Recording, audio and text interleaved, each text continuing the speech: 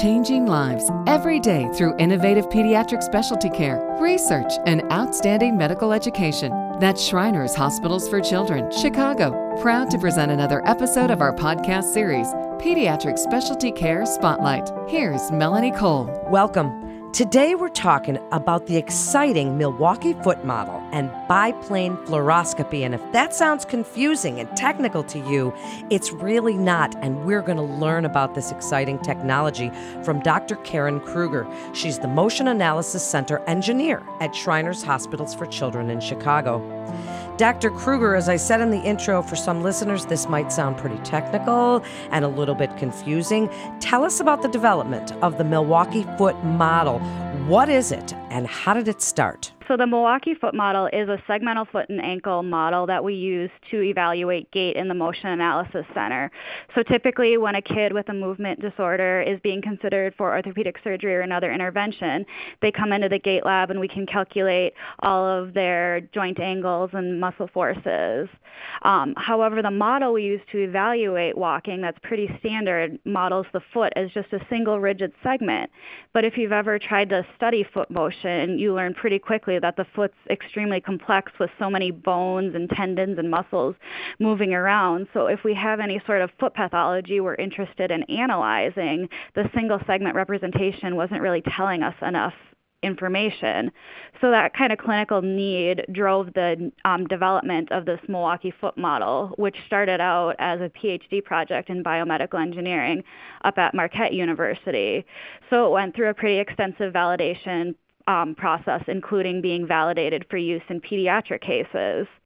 So after that whole process took place, we were able to start using it in research and now clinically in applications like characterizing specific foot conditions, identifying differences between typical and atypical motion, tracking progression of deformity, and then evaluating post-surgical outcomes.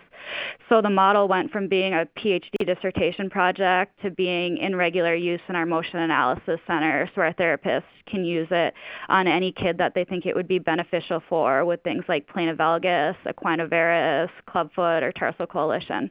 That's so cool how that really works. And you really explained very well how something goes from research applications to use in the clinic. And that's such great information for listeners. So tell us a little bit about how it works for some of these conditions. You mentioned clubfoot. Tell us, how is this working? And as the model is being used clinically, what improvements would you make to it? So right now it models several segments. We look at the tibia, the hindfoot motion, forefoot motion, and the hallux motion. And if you have a foot deformity like plana valgus or equina varus, they're characterized as the same foot deformity, but they might have different involvement. Like sometimes the deformity is characterized mainly in the hindfoot, and sometimes it's more focused on the forefoot.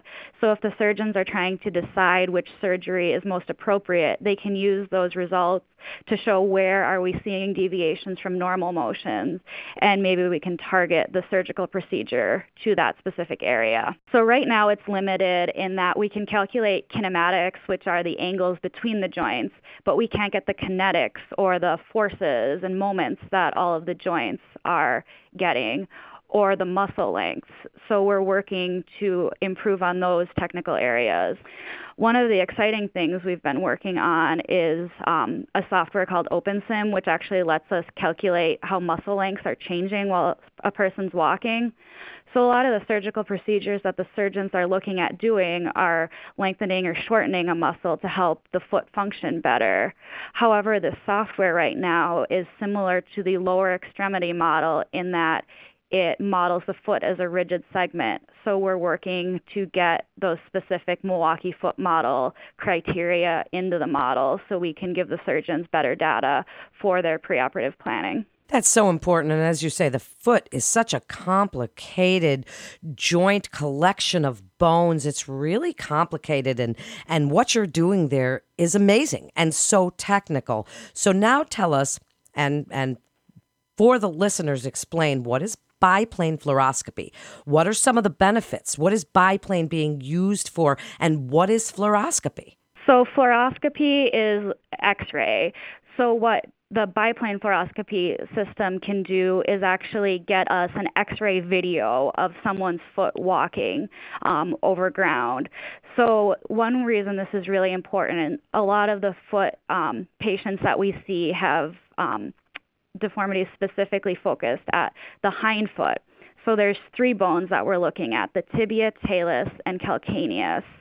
In the gait lab, we rely on placing markers at different anatomic landmarks, but the talus, that bone in the middle, doesn't have anywhere we can access to place markers. So the only way we can really see how those joints are moving is under this biplane fluoroscopy.